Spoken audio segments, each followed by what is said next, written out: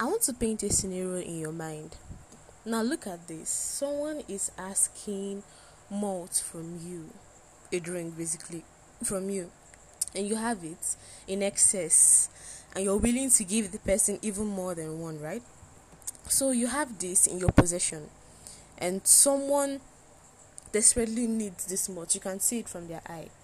Now you don't say anything. You're just there waiting for the person to actually ask, because if you need something, ask and it shall be given to you. So the person delays, then eventually comes, and your mind, you're like, finally. So you decided to come, and you're even ready to bring out like 5 to give to the person. Then the person comes and asks, please, can you give me malt? And you're prepared to take the malt to give them, and they're like, no, but you might not have malt, and walk away. Then come back again and like, you might have malt, please, can you give me? You're about to extend your hand again, and then they start doubt, like right there in your front. They're doubting. They're saying, oh, but you might have, but you might not want to give me, or oh, what if that's your last malt, or probably you want to use it for something else, and they're right in front of you, doubting whether you're going to give them that malt or not. If you were the one in that situation, what are you going to do?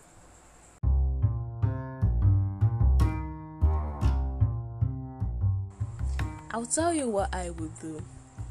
I will stand there and watch you doubt yourself. Once you're done doubting, you can now finally settle your mind and ask me clearly, God's love, please give me more. And gladly, I will give it to you, despite the fact that you've been standing there doubting whether I will give it to you or not. Now, here's the thing.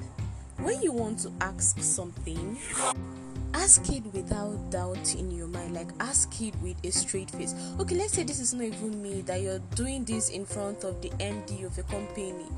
You're doing this in front of, let's assume, the managing director of what company am I going to use? Coca-Cola, probably. Like, you want them to accept your offer to supply a huge ton of Coca-Cola to your home country, and then you're right before the MD doing this type of nonsense. They're going to throw you away from your office. Now, if you want to do something, do it with your full chest and don't turn back on it.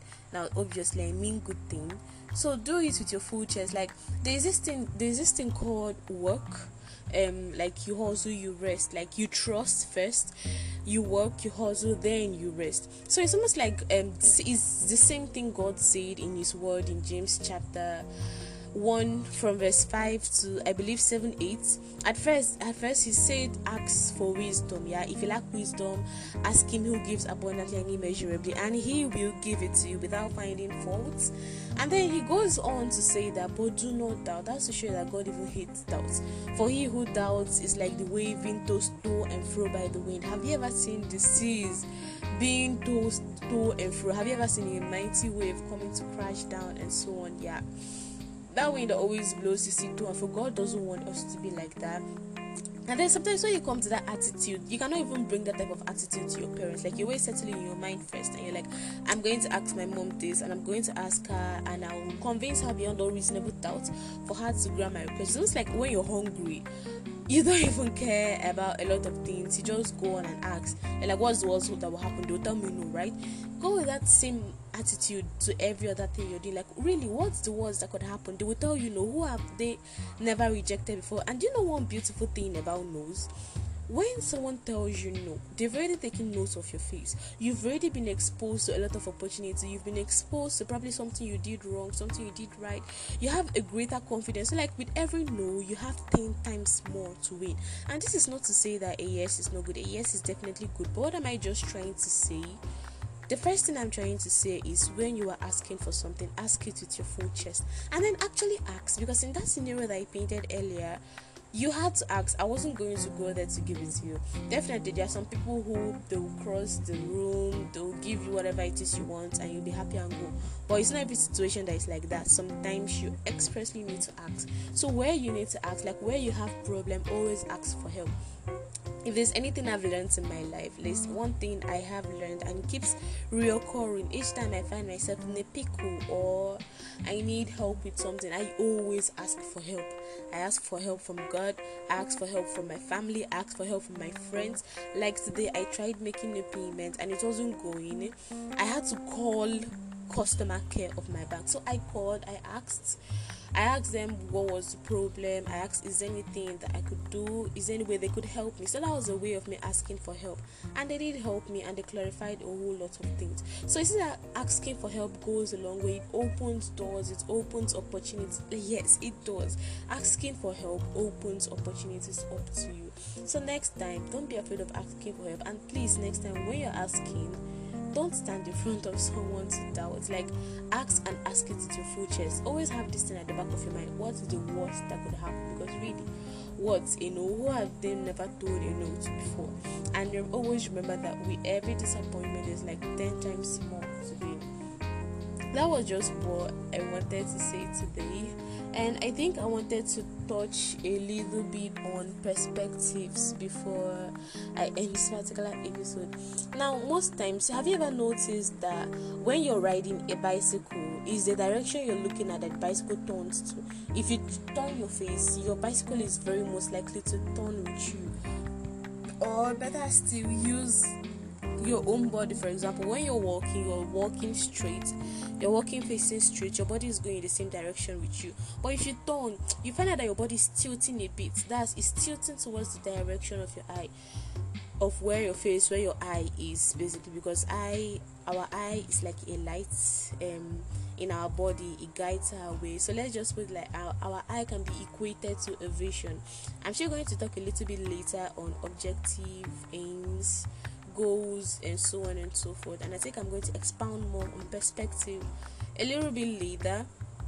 I know there are some episodes I'm still to do, but that side. So just imagine like your eye leads your body, and where your eye turns to, that's where your body turns to. That's the same thing perspective does to you. When you look at life from a perspective of I can never be someone, my dear, it takes divine intervention for you to become someone, because really there is power in the mind and there is power in your tongue. So when you say that this is going to happen, or like something bad is going to happen, and it actually happens, and you're like, Shebi, I said it was going to happen, like I said it was going to happen, right? It happened. Why would it happen? Because you've already confessed it with your mouth. Now, previously, I've already spoken on the power of the tongue and why we should not use it so carelessly. So now I'm reinstating that in addition to the power of the tongue, you need to watch the perspective you're looking at things from. So when I know there are so many setbacks, there's so many down times in life, there's so many times when we failed and we don't feel like continuing. But if you have the mindset of this is not really a failure, this is just a stepping stone to my success, you eventually become it. But then when you now look at life from a perspective of guilt, of doubt, of fear, you're really not going to go anywhere, because most times what really inhibits us is our fear. So let's take me for example. Previously, I thought that I didn't have much to bring to the table, probably because I wasn't really being vocal about like what I was capable of and what I could do. Now, when I changed my perspective and I came into the mind of God's love, you are capable of a lot, and God's love, you are learning, you are growing. Like when I changed my mindset, it made me more aware of even the things that I wasn't really like doing well, like my talents that I wasn't utilizing. So you find that I started utilizing them. Let's say my writing, I kind of kept it aside, but then once I came into the mindset, I picked it up again, I continued it. And then sometimes you might not really notice this, because I'm this type of person where even if something is really going wrong, I'm still moving forward. Like even if I'm at crossroads or I'm having difficulties, I'm still moving forward. Because why? I don't believe in staying stagnant, and going back is never a place to go. So it's either forward or nah. So I just keep moving, and I find that with each step there's always greater clarity, and with each time I ask for help, I always get help. So I should keep moving forward. Like you even get exposed to a lot of things when you change your perspective. When I changed my perspective from the fact that, because I had a lot of limitations and restrictions with regards to the things I could go for physically, I had a lot of restrictions. But when I changed my mindset from the fact that I wasn't really missing out, it might seem like I was missing out, or probably some other networking opportunities or some other physical encounters. But when I changed my mindset to that of, okay, even if this door is closed right now, a different one is going to be opened for me. So I'm going to get, even if not equivalent experience, more experience from my online encounters, from my online adventures, from the things I can actually attend to, from the comforts of my home. And that really happened for me. Like when I changed that perspective, so when I see something I'm not able to attend physically, in my mind I'm just like, God is going to give me something virtually that I can do, that I will actually make me stand out, and something I can really do. And that does not mean I jettison physical things. No, I don't jettison physical seminars, competitions where I can help them prepare, like where I can actually bring my skills in. I do that. Where I can help out, I do that. But most times I just stop my restrictions, and there's only so much I can help you. I can do so much virtually, but not so much physically, and they understand and they work with me at that pace. And a lot, like, it has opened a whole slew of opportunities, and really a whole lot to me. And it has even helped me. My digital presence right now might not look like a lot, but trust me, it's going to just keep growing. It's going to keep getting better as the days go by.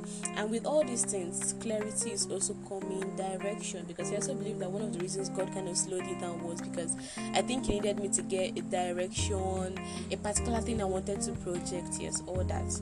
So you see, when one door closes, really another opens. And from the perspective you view things, that perspective is going to propel your body, your life, your mind, your thinking, your efforts. So if you have a positive perspective, your efforts really are going to be channeled to good, and you will see yourself blossoming day by day. So yes, remember to ask, and remember to have a good perspective about things. Thank you, mon amigos. Until next time, adios.